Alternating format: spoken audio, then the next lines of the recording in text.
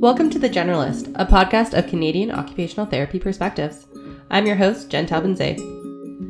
This is the first episode of 2020, and I want to know what you want to hear this year. Connect with me at thegeneralistpodcast@gmail.com. Our guest today is Moira Pena.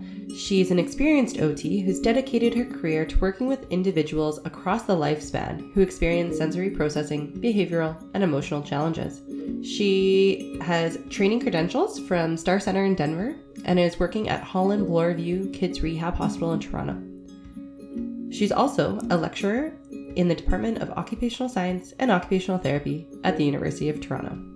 Moira joins me today to share her experience and thoughts on creating and presenting a CAOT conference, reframing OT as lifestyle interventions, then a quick look at sensory processing. Moira shares how a change in autism diagnosis is leading to more funding for sensory processing research and more medical professionals turning to OTs for guidance on intervention. So we met at a conference that you were presenting at. You know, this was my first time presenting a 2-day course. I have presented before. I've been doing it for a couple of years where I've been asked to present in different topics. And really the most that I've done is probably a 3-hour workshop before this conference. And it was interesting to me as I prepared for the conference, and I spent my whole summer preparing for that conference, just how anxious I became or how nervous I became, because I knew I was going to be presenting to OTs, to my peers, and not to other health professionals. So I have, as part of my job at Holland Bloorview Kids Rehabilitation Hospital, I get to be part of a team that teaches pediatricians about autism spectrum disorder. And the idea is that we are hoping to build capacity in the community so that pediatricians are able to diagnose autism and to also manage the symptoms that need to be managed. And part of that group for about a year, and we meet through Zoom. We can all see each other and we present on different topics, and then we have case discussions. That has been a really fascinating part of my job for the last year, because I'm working with an interdisciplinary team, but really realizing that pediatricians, they know a lot about medications, but really appreciate knowing a little bit more about lifestyle interventions, which is what we are experts at. So it's been a very welcoming environment for me. And through that, I've been doing a lot more. I've been asked to present on different topics in pediatrics. And I love presenting to parents. That was always my first love. And that's why I've always said yes. It was always about the families and the parents. And then this opportunity came along from CAOT to present 2-day conferences across the country. Because they have added more now. So I am going from, it's really exciting. So I went to Vancouver where I met you, and I'll be going to Edmonton. I'll be going to Halifax, Ontario, and Quebec. So super exciting. Yeah. But anyway.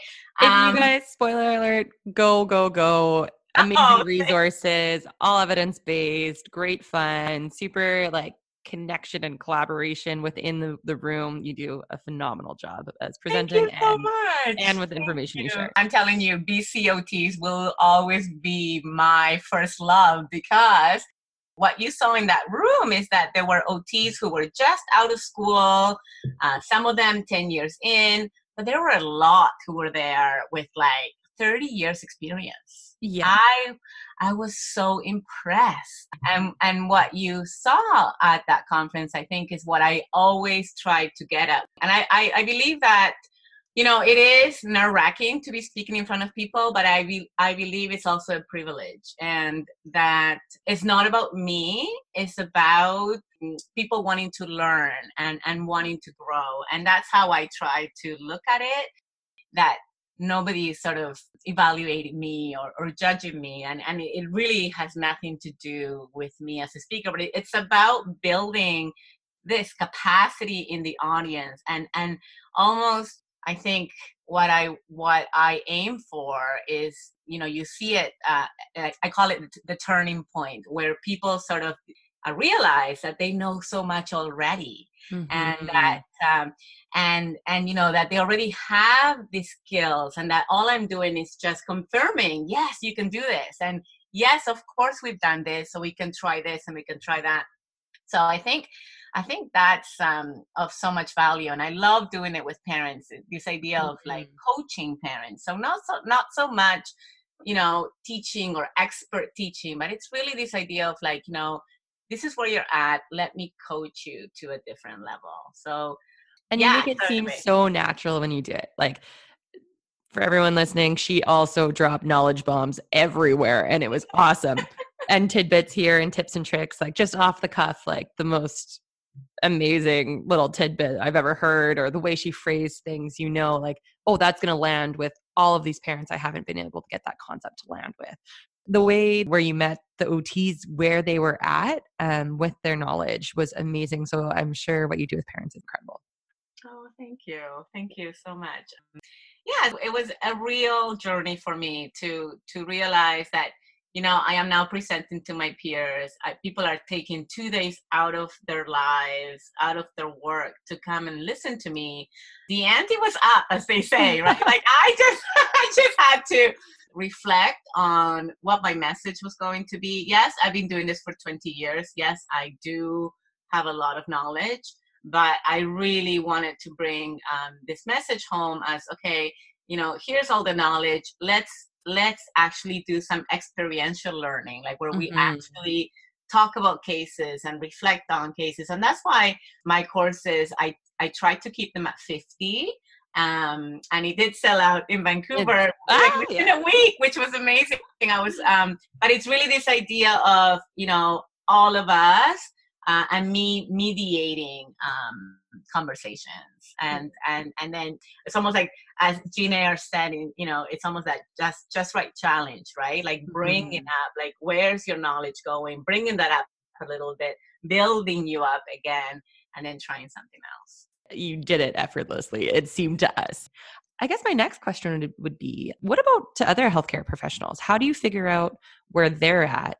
I always try to educate on occupational therapy first. So I always say, I'm an occupational therapist, which means that I talk about occupation. So to me, that's anything that you need to do. So, self-care, you're expected to do. So going to school, and that you want to do. So the things that you might do in leisure. And I think doctors and other healthcare professionals do understand the value of lifestyle interventions. Mhm. So, what do we try before we try medication? So I think what we have to bring to other professions is super valuable. That you're framing OT as lifestyle, because that's really what it is. And it's, not every intervention, you're going to use it in self-care, productivity, and leisure, using kind of that healthcare language of lifestyle, because that's always the buzzword especially in primary care, in kids, in, well, any kind of chronic illness. So I love that you're pairing Do. essence Yeah. to what people are talking about. So I love that lifestyle. Okay. We do And I think, lifestyle intervention. not only in clinical populations, but, think Yeah. about, Wellness the magazine. sleep, yeah, like, Yeah. everything from Instagram. that.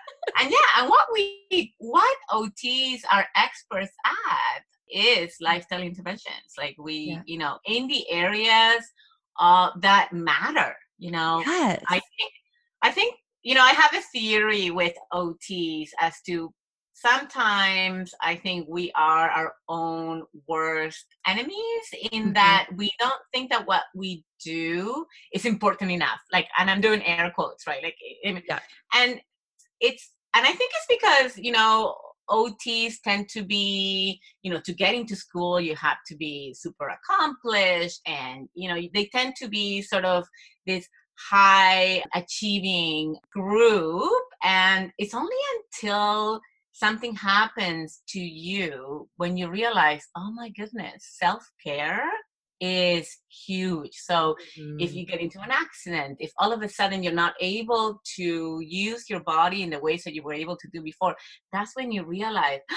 And to me, that happened to me when I became a mom, when I had my kids, and I realized, wow, if I don't have these kids ready by a certain time to get out the door, to drop them off at daycare, to get into work, like, I realized the importance of like routines and the things that I teach all the time. But until it hit me, Right. that's when I knew that what I do is important and valuable. And I almost had to do OT on myself, right? Yeah. OT yourself. OT myself, yeah. I had to OT myself, and I still do every day. Like, Yeah. I mean, this is an ongoing OT myself situation here. That's how you're a high achieving Yeah. COT presenter. But I think it's really this, the three areas that we look at is what gives life meaning. And when we have the privilege of intervening in people's lives so that we bring more meaning to their life, that's huge. I got That's huge. goosebumps. Full goosebumps. Both arms. Yeah. So, as OTs, like, let's own that and bring that. Another reason why I decided that I would put myself out there and that I would do more of these presentations, and I did that just by putting out a website. I mean, that's when people sort of knew that I was going to do this or that I wanted to do this. But it's really this idea of advocating for our profession. And I think we are great at getting other people to advocate for themselves. We're not so great at advocating for ourselves. Yeah. I see it like a very timid OT, and then their client has something happen to them and they go into like mama bear OT mode, and there is nothing stopping that funding. Like, that person is going to get whatever they needed because she Get it was all, yeah. full OT bear. You've seen it, right? But yeah, but I don't see it happen for our profession as often, For us. right? Like, I can see that in every OT I've met. I know there's a story. Going the extra mile, finding the source of funding that nobody else knew that was happening. Really, exactly. Yeah, but why is it that we're not doing it for our profession that I think is the best profession? Right? Mm-hmm. Yeah. Right. I mean, yeah. One piece for me that I know always like knocks me off my feet is if I'm doing, self-care, or I'm working on a calming routine for, the family, not just for the kiddo because it's a high stress environment or something like that. And I do the awful Google search. I think pulling up some of those pop culture, health, wellness, lifestyle blog posts and all those kind of things can be really hard to be like, well, is my advice any better than that? Am I being replaced by this blog? Or am I being like, this is just common sense? Our job is so meaningful that we see it in mainstream culture. I think that's one, but I think the value that we bring as OTs, remember, is your therapeutic use of self, right? Yes. So it's not per se, yeah, sure, we can give a lot of information, right? We can give a lot of knowledge. But the value, we are therapists, we are, trained therapists. And remember what I said at the course, we have evidence to say that 24% of being effective in therapy is just the therapeutic alliance. It's the way that you connect with your client. And not anybody can do that, to be able to be self-aware, as we need to be when we're therapists, and empathize with the client, whoever that may be, the kid, the family, the parents, to be able to make them feel that they are competent. That's a skill. So it's own disability, and that's where our value comes in. Yes, 100%. I'm just going to replay this little section whenever I fall down the Instagram hole of, oh my God, why don't we just Google it? I'll get better things. Everything is out there, right? Like, you can Google everything. I mean, That's the thing. Google everything. And now, I do I do the same thing. Like, when I will listen to TED Talks, and I'm going to go, okay, why would anyone want to listen to me, when they can go?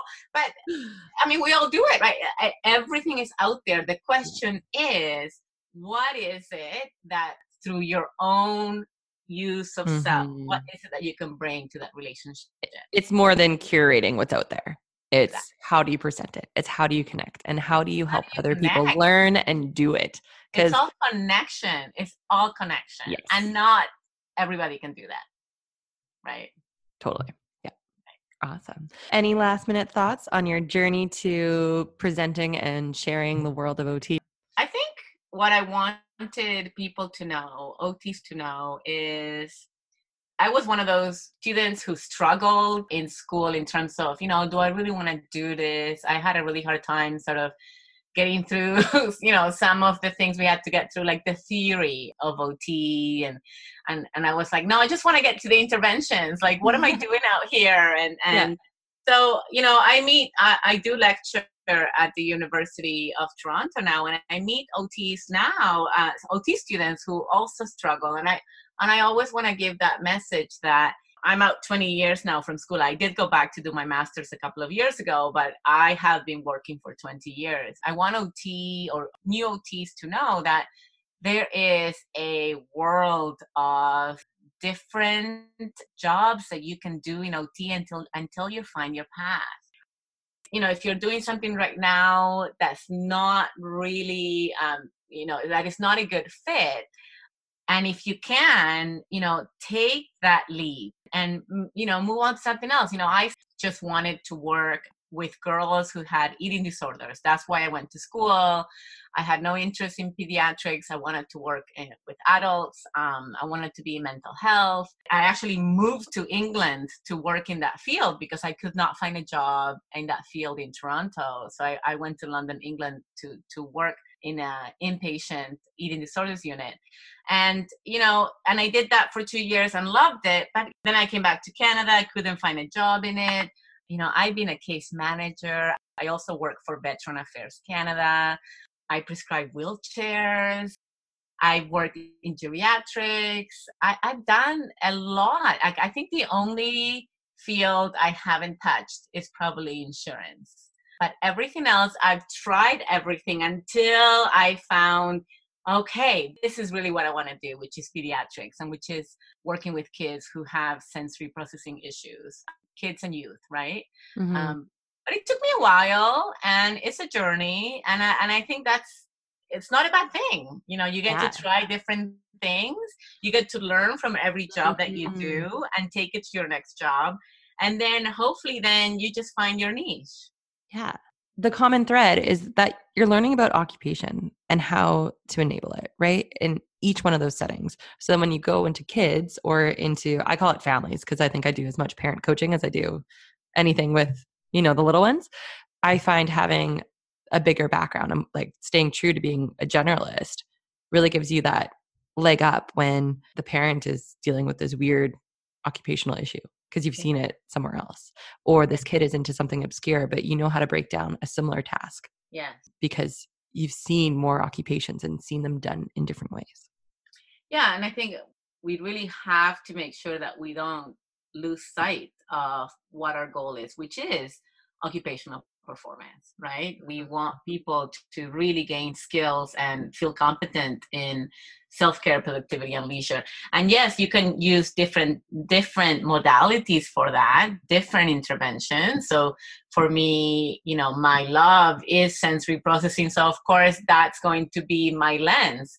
But it doesn't mean that everything is sensory. I'm also using physical health, biomechanical theories, all, mental health, and I'm bringing it all together. But I think we just always have to remember that our goal is to support occupational performance. And then that way, and by being a generalist and always aiming for those three, self-care, productivity, and leisure, then I think we can really build families up. Yeah. And I think you do that so beautifully in your course, because I know sometimes I go to courses and I'm learning about a very small modality or a very small, like little section of what we do very extensively. And I'm like, oh yeah, this is the lens I want to use. And I'm down this rabbit hole. But as soon as I forgot about occupation at all, you came in and were like, but that doesn't even matter because that might not even happen. Like how does this relate to getting dressed in the morning? And you did such a beautiful job of always bringing us back. As soon as you started to take that turn a little bit down the rabbit hole of, oh, this is like, I want to know everything about neuropsychology and I want to know all these pathways. And what were the cranial nerves again? And which ones go with which one? And then you're like, oh no, occupation. Yes. Occupation. All beautiful things to know and to integrate into your interventions or your assessments. But what we care about is occupation. That's what we're experts at. We're not experts at cognitive behavioral therapy or, whatever else. Like we need to, we're using our lifestyle interventions, our occupational focus to get to occupation at the end. So for sure. Yeah. Love it. And having more tools in our tool belt, like CBT or, having a really that's all great, understanding of right? this. It's helpful. It's great, but it's tools. Yeah. We are occupational therapists. Love it. I love it. Hey, generalists. If you want more OT conversations, check out otpodcast.com for a listing of occupational therapy podcasts from around the world. That's otpodcasts.com. We talked a lot about advocating for OT, how that can be uncomfortable. How do you grow in discomfort? Mm-hmm. I think, when I decided to start doing more talks and conferences, I think this is a skill that we as OTs need to learn. And as uncomfortable as it is, just to put yourself out there and to learn to advocate for our profession, because it is still a lot of people, are within our own teams, they still do not know the full scope of practice that we can be practicing at, right? Even though we think they should, or we think, well, how can they not? But I realize that unless we really show what it is that we do and we educate ongoing, that people need to hear it for them to then realize how to best access your services and all the great things that we can do. Right. Yeah. And so that is something that I'm trying to learn to do, is trying to be comfortable or trying to just expect discomfort when I put myself in situations when I'm advocating for OT or when I'm speaking to a group of people, and that it is through this discomfort. And the reason why I may be uncomfortable at the time is also because it's meaningful to me, right? Yes. And realizing that because it's valuable and meaningful to me, well, maybe that's why it is uncomfortable. And so that's sort of my goal with all of this, sort of trying to, really teach about what it is that we do, really bring OT, like more general knowledge of what OT is, and for me to grow as a person, to do things that even though they may be scary, to still do them, to still commit to the action of going through whatever that fear may be. Because at the end, it is valuable for me. Yeah. I just did my first big education lunch and learn. And I know I had the same feelings. And it was like, I was nervous, but being able to reshape it as you're excited because this is something meaningful, is similar mantra I had going on. And just knowing that this is what you do with people every day. Just because they're people in, suits and ties, or they're people who also do something in the same world as you, doesn't mean they don't want to know the stuff that everyone else wants to know. Absolutely. It's just about good for you. It's hard, right? Like it is hard. And I always want to try and explain what OT is. And I've been finding using the PEO model and then highlighting how in Canada we are widely regarded as really, really strong OTs, because we have, and I attribute it to us having spirit in our model and having the core of a person, how that is in, our Canadian model. And I found that's a good way to kind of explain OT in a way that people say, oh, that's why they can look at all these different things. Okay. Do you have a go-to model or way you explain what OT is? I think if the conversation is long enough, then yes, I definitely have, like you said, that CMOP, right? The Canadian model of occupational performance, where you have the person in, a holistic view of the person. Is that what we're getting at? Everything that I do, I try to bring to a common understanding. So what I always say is whatever occupies your time. So when I talk about occupation, it's what occupies your time, but it's what occupies your time in a meaningful way. Right. So whatever that may be that is meaningful to you, that's what your occupational therapist is going to be looking at. I always try to bring the word meaning, because we can all be doing lots of things that we just have to get through. But what is it that brings you meaning, and how can I as an OT support you in that? I think that's what I always try to convey. I love that. You're trying to convey meaning and this connection, and that's what OT is. How do you do it when you're feeling extremely uncomfortable?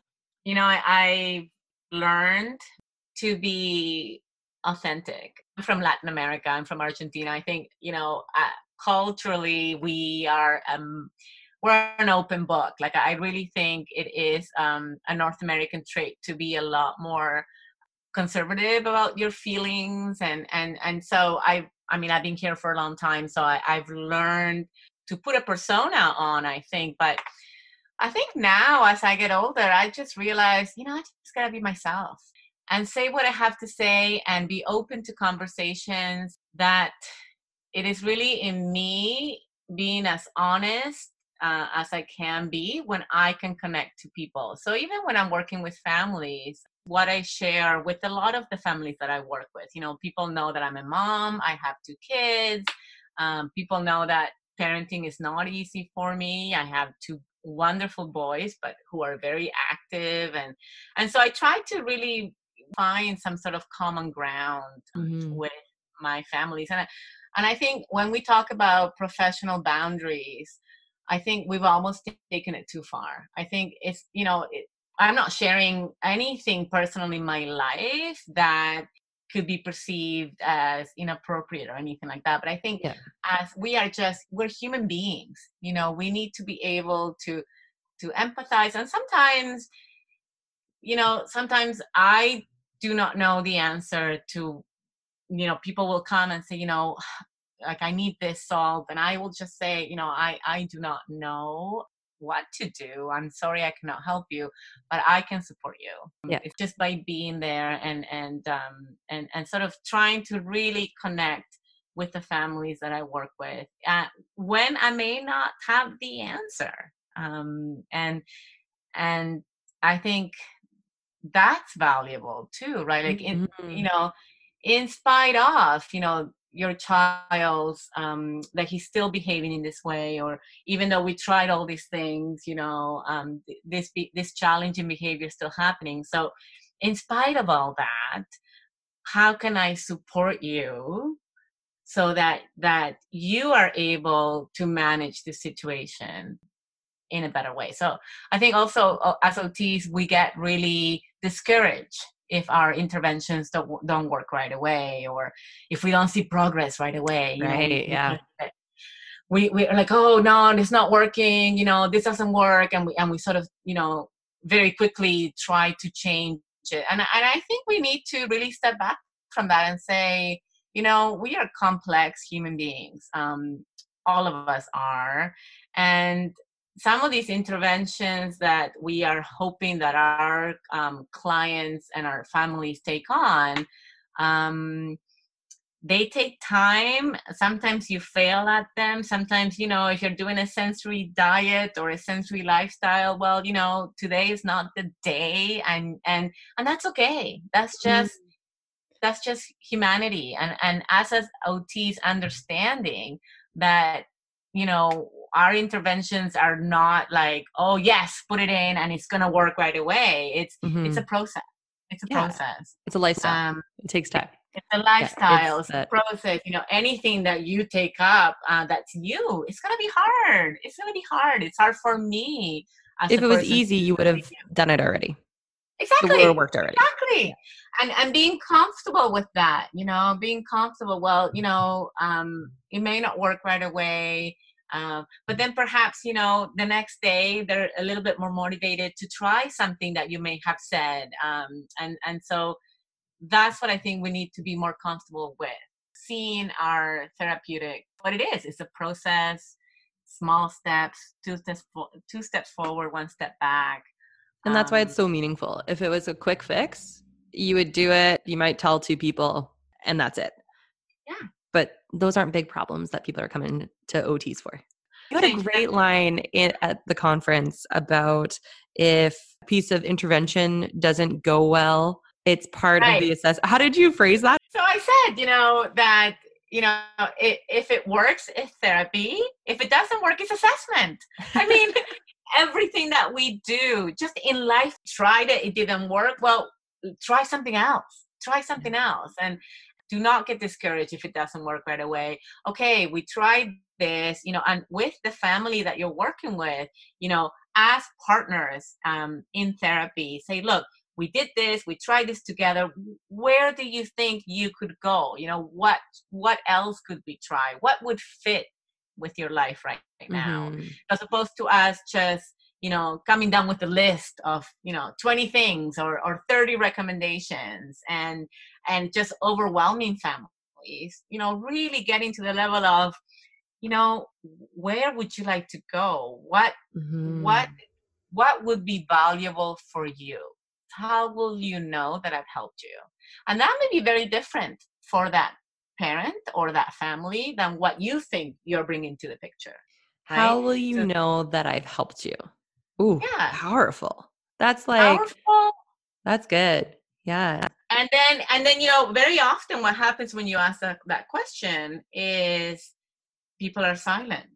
And because they have to think about it. Oh, I thought I was coming here for you to give me all the answers, right?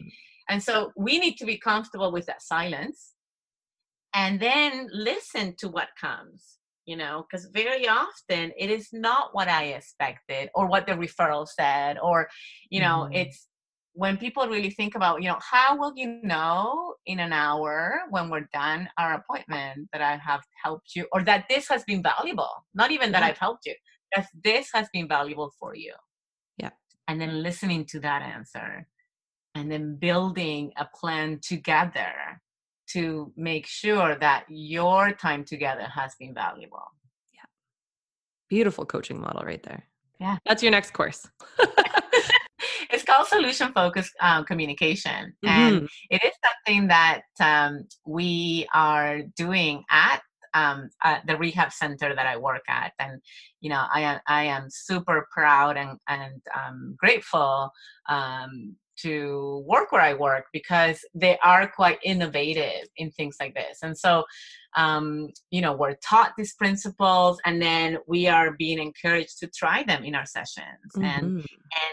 And it's not easy. We want to be the experts. I mean, that's what we've been trained to do but right now we know from the evidence that, parent coaching is as powerful sometimes as just as therapy, therapy intervention.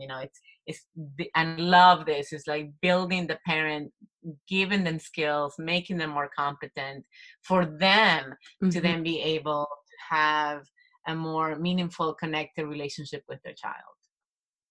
And that's why coaching is so important for us as OTs, and that we need to learn these principles that come from the mental health field.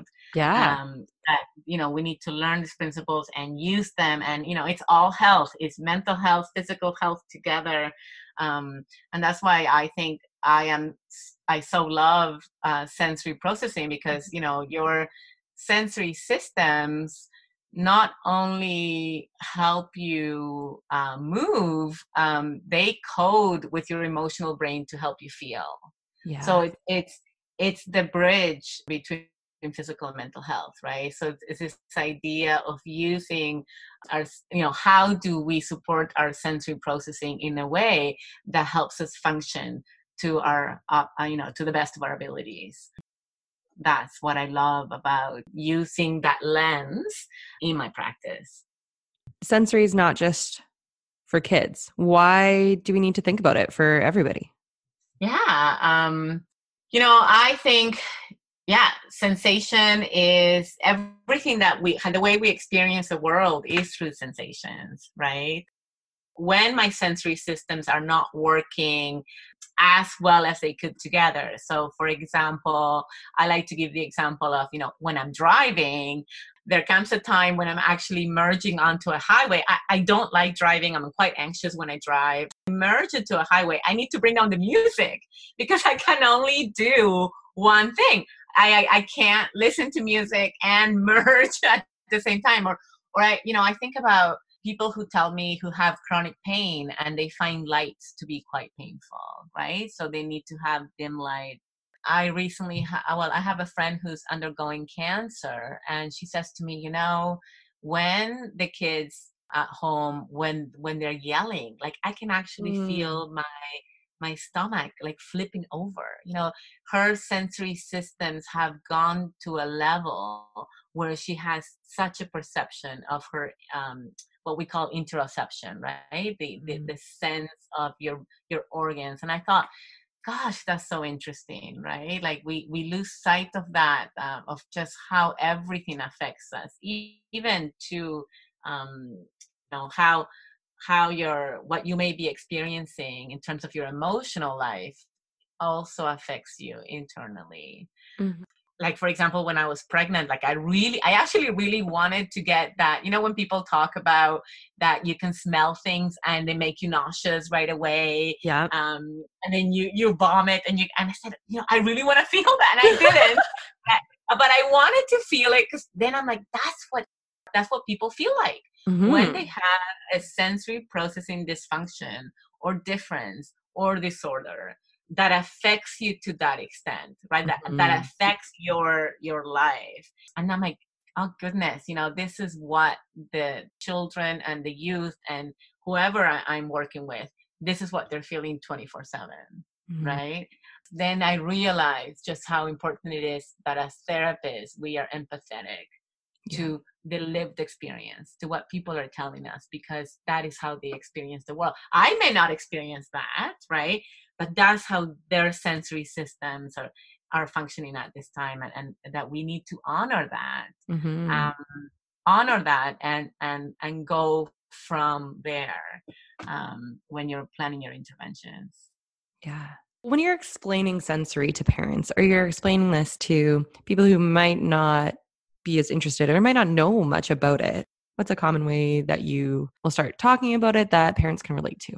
Talking to. Yeah. I think I always try to find a moment when that person's sensory systems wasn't at its best. And then, oh yeah, or I do things like going shopping on the 24th at Christmas, right? Like going to the mall, and oh my goodness, you can't find parking, and you go into the mall, and your sensory systems are off, and just how angry people get like when you go on this, right? you know what I mean? Yeah. But it's like your sensory inputs, like the feeling, that sense of being bombarded, right? Like that, and how that affects your emotional, outburst, or like, no one's happy on the 24th, when you're doing last minute shopping. So I really try to make it an example in real life that people can connect to.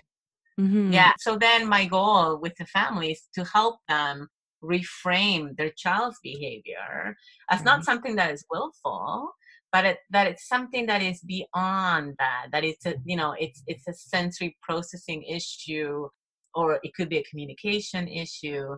But that behaviors are really trying to tell us something, and it's not just something that we willfully do just to upset our parents. Yeah. I think reframing behaviors, and then once parents recognize, oh yes, like I've done this, or yes, I know how that feels, then they are able to look at their child in a much different and more supportive, and it changes everything. Yeah, and even as a parent, once I can reframe a behavior, it changes the way I am going to choose to address it. Yeah. And you can only reframe with coaching. Like I've never been able to educate someone to a point where they can reframe, but it's that coaching through that relationship that gets that extra mile.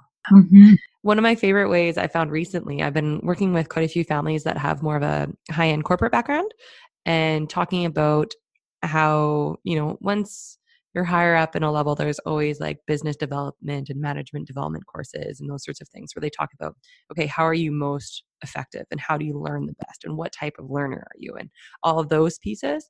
And I love to relate that back to sensory. We're trying to figure out how your kid is the most effective. How are they, right? So it's the same tools, this learning or this exposure to this idea.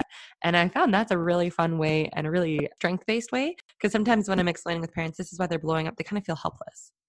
And they're like, Yeah. I can see it, but now what? And I get Yeah. this, but does this mean this is what it's going to be forever? And I love using that framework to come back in, like kind of the back door. So we drop this, there's a reframe, we let the dust settle, and then come in, and then it's like you have a unique standing where you're at. The way you learn is different than everybody else, and that's what's going to set you apart from everyone else too. So how do we make that thrive? How do we make that work for your kid so they can be exceptional? They can be completely unique and authentic.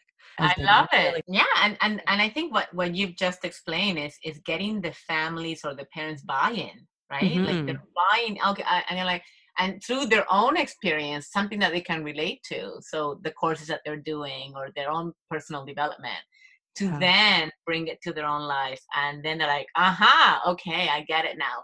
And once you have this common beginning, that's where you can start to build. But yeah, that's excellent. That's exactly the way that I do it too. Is how do I get this family to buy into, so it doesn't become this like esoteric like concept that they Mhm. like. How is it that it's affecting them in their regular day life? Because we're all sensory beings, right?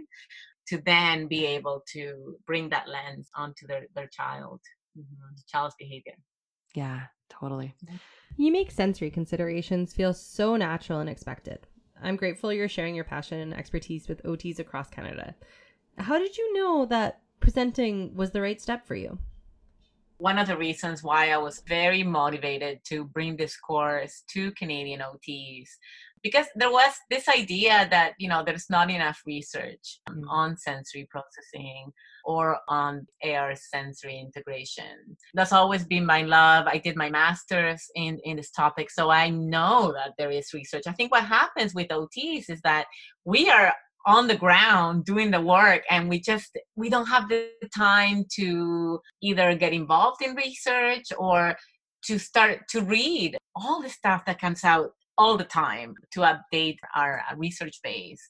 And I think there's also a ton of great literature, right? So a lot of OT Mhm. students who have done a great project, and then somehow that's where it stops, and they don't bring it to trying to publish it. And so there's a lot of work that we do that kind of it gets lost, right? Because if Yeah. so, and I understand why that is. Again, we want to be doing things, and I've learned of the value of research once sensory processing differences became a part of the diagnostic criteria for autism. Mhm. And this happened in 2013 with the new DSM-5. So the Which I don't diagnostic. think everybody knows about. Like, Right. that is a huge deal. People said, well, now It, sensory processing disorder isn't a thing. No, it's in autism. Like, it it, is approved by the doctors. This is a stamp of approval. This is a stamp from the research teams that develop yeah, it. sensory hyper responsivity and sensory hyper responsivity. So overreacting and underreacting to sensations. That is a diagnostic criteria, like a diagnostic criterion. When that happened, all of a sudden, the research world blew up because all of Mhm. a sudden there were funds and people were interested. Like, well, what are we talking? Like, what are OTs? What have OTs been talking about for 50 years? In terms of sensory, because here it is. It's part of the diagnostic criteria, and so a ton of research then started, which is what I teach you at the course. All the different research studies that have gone on and are going on. Super exciting things. But that's when I realized the importance of research.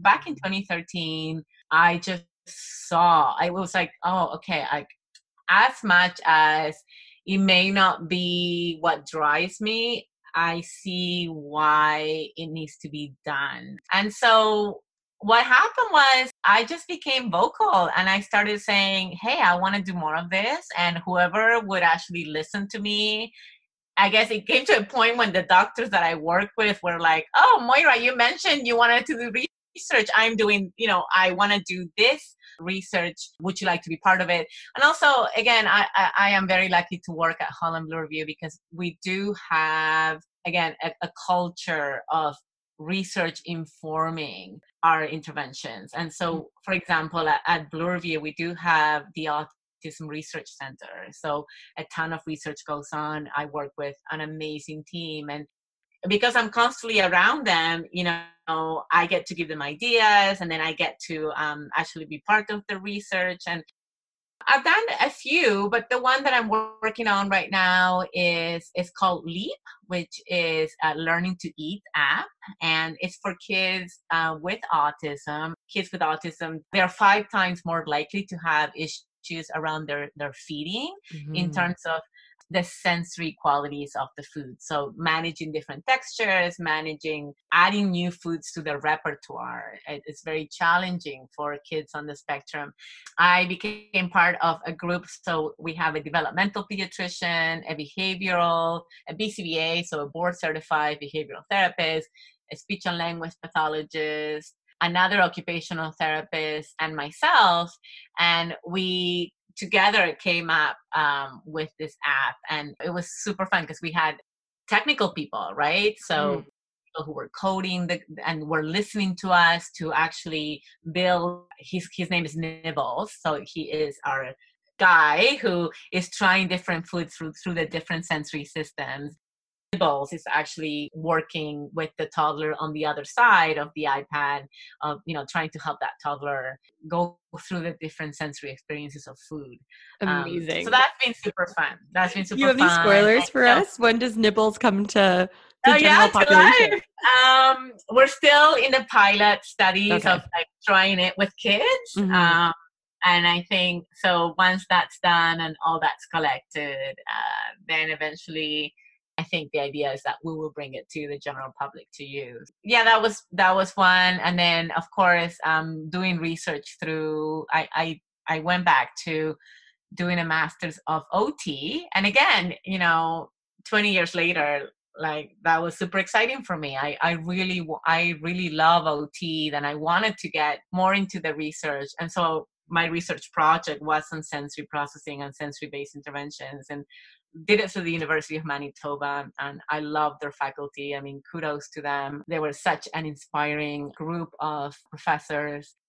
I got that research done with my colleague Yvonne Ning, and that's what I'm trying to publish now. I mean, this was a couple of years ago, and I'm still trying to publish that paper.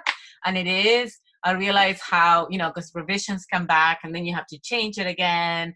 So it's not easy by any means. I think choosing to be a researcher is a super challenging path, but I love the fact that as clinicians, like I'm always going to be a clinician, just having little or big opportunities where you can actually do the research that drives you, and then step back into clinical, and then get that research to actually guide your interventions as well. So it was so concrete. Like you're getting an app out of it. You can see the result of it. I think sometimes when I think of research, I think of, academia way up here. It's not on the ground. It's not going to help my families, or it's not going to help. Like it might down the line or in 5 years when research builds on research. What's the result? More research is needed, right? Like I forgot to mention that in every research project at Blue Review, we have parent advisors. So parents are in that group, and more research is now about having self-advocates, so autistic people in the team, and parents to really guide us, because we want research to be valuable to families. And so all that's changing for sure. It's a new way of seeing research. Blue Review, we have there's actual like questions that parents want answered, and we try to drive our research towards those questions. So yeah, it's very different now, and I think worth worth, connecting with like a professor, or get involved in research in whatever way you can, and whatever little time you may have, or lots of time you may have, and to And add to just it. so the first step is just to reach out to anyone and everyone around you and say, hey, I'm thinking about research. I don't really know the next step. Very often you will see from centers, whatever center that may be close to you, and just seeing, okay, what kind of research are they doing, calling that up and say, hey, I would love to become involved. I have people, we have volunteers that come in, and my advice would be to do it in an area that you love and that you want to learn more about. And that's just going to take you places. It's very interesting right now because of the parent involvement as well. Yeah. It sounds like there's some OTs on those boards figuring out how these are going to work now. Yes. We're getting all the people who matter in the room. It's sounds like an OT. OT thought. Yeah. One of the things that I've realized, how important social media and like podcasts like yours, right? Like as a professional development tool, like I had no idea. And I started listening to all these podcasts, OT podcasts. Like there are some really good ones, including yours. Thanks. And you really learn. You learn so much. And so I realized, wow, this is a whole new way. Because I got onto Twitter like a year ago, and I love Twitter for our profession, because that's where all the medical professionals are at.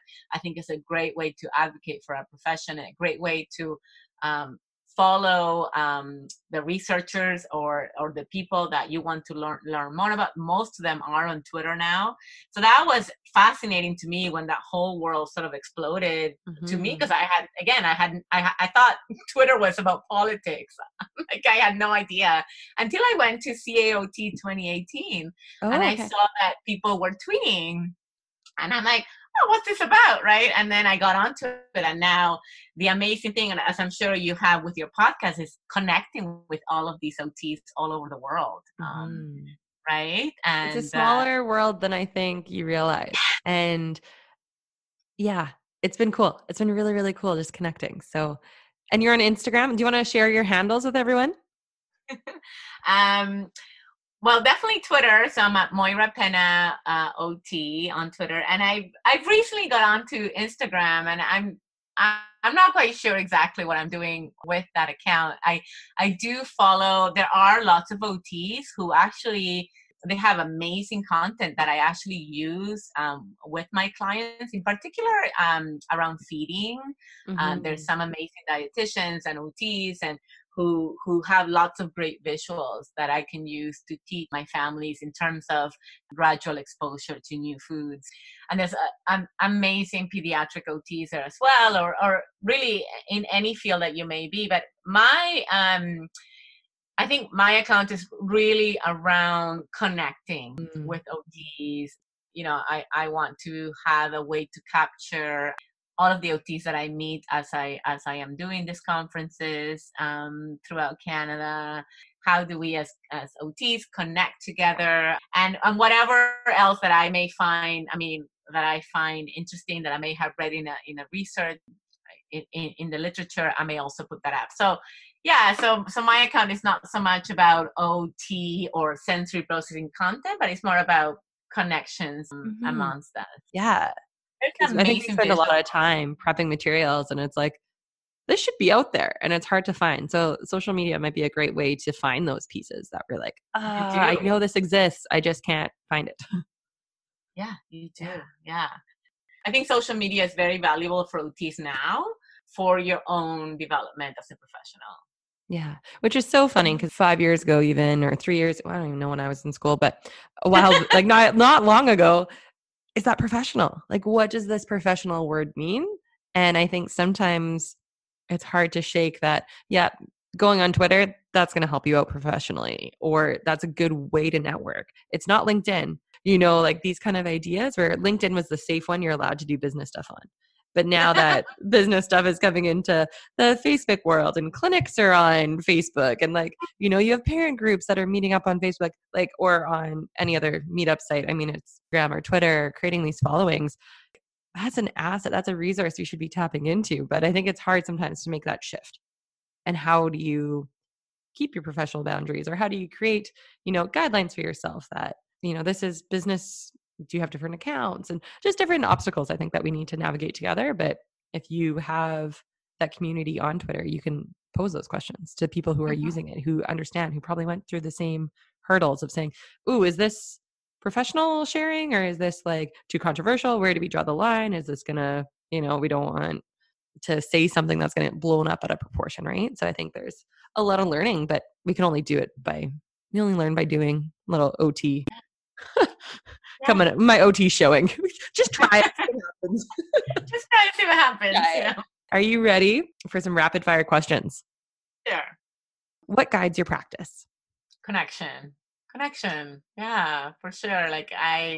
The most valuable part of my session is when I can see that the person is connecting with me as a person, not so much through what I may be saying, but that they know I am there to support them. Beautiful. How do you describe OT? Anything that's meaningful to you that occupies your time. And it could be something that you need to do, like your self-care, something that you have to do, like go to school or work, and something that you want to do. So the ways, your hobbies and your leisure, and the ways that you find value in other activities. What advice would you give yourself when you were making a career move? I think just to trust the process, that we're not going to have all of the answers, and that maybe a job is not all perfect, and it shouldn't be, that there should always be challenges within it, is like, so that you can grow as a person. And I think I would have said to that OT who graduated 20 years ago and didn't really know if she wanted to be an OT, is you'll find your path. This is a great profession. It gives you the advantage of being able to work with different populations, and you will find your niche and you will find your path, and just to be a bit more patient in that discovery. How do you take care of you? I am a sensory seeker, and I actually teach step classes. I only teach once a week. That's all the time that I have, but I just love the fact that for that 1 hour, I'm in flow, because, the choreography that I have to teach is quite challenging, and I have to keep a beat with the music. So I need to be present in that time. So that's what I love about it. Yeah, I just love doing that. That's awesome. What about this work fills your bucket? Oh, so much. I think what gives me a sense of, again, of flow, or when I think that I've done my best in using myself as a therapist. And I think it is such a privilege, as I said before, that we are therapists, that we are in people's lives. What fills my bucket is when I see that through a connection that I made, or through perhaps some coaching or a communication, I see a parent sitting up straighter. I see a parent gain, and I can see it. You can visually see this confidence coming up that, yes, I can do this. That this is my child. I love this child, and I have the skills, and I can build them even more to be able to support my kid in his or her journey. So it's really when I can build someone up so that they can take off and be the parent they want to be. Awesome. Well, thank you so much for being on the show. I can't wait to get this out to all our listeners. Thank you, Jen. It's been such a pleasure, such an honor. Love your podcast and everything you're doing. And again, one of the amazing things that come out from these conferences is meeting people like you, kindred spirits across Canada. So I look forward to meeting all of the OTs in the next year or so. So thank you so much. Amazing. Everybody find this. I know CAOT will blast it out there, but sign up quick. The Vancouver one sold out how soon? In a week? In a week. Like in a week. So get on it. It's totally worth it. And And then also on my website too, moirapena.com, I also have the links to the CAOT website that you can also sign up if you want to. But okay. yeah, I look forward to it. Yeah. Awesome. Okay. Well, if you have any questions, are people allowed to reach out to you? Yeah, that, just find me on my website and email me. And, like I said, I love to connect with OTs. And for us to have a community of practice, Mm-hmm. for us to be able to rely on each other, I think that's really important. Awesome. Great. Okay, all the best.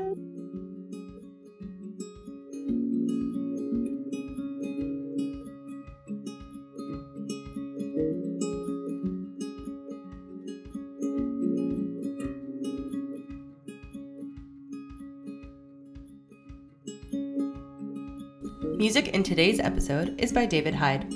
Thanks for tuning in. I would love to hear from you if you have any ideas for the show or if you'd like to be a guest. Please email me at thegeneralistpodcast@gmail.com or connect with me through the website at thegeneralist.podbean.com.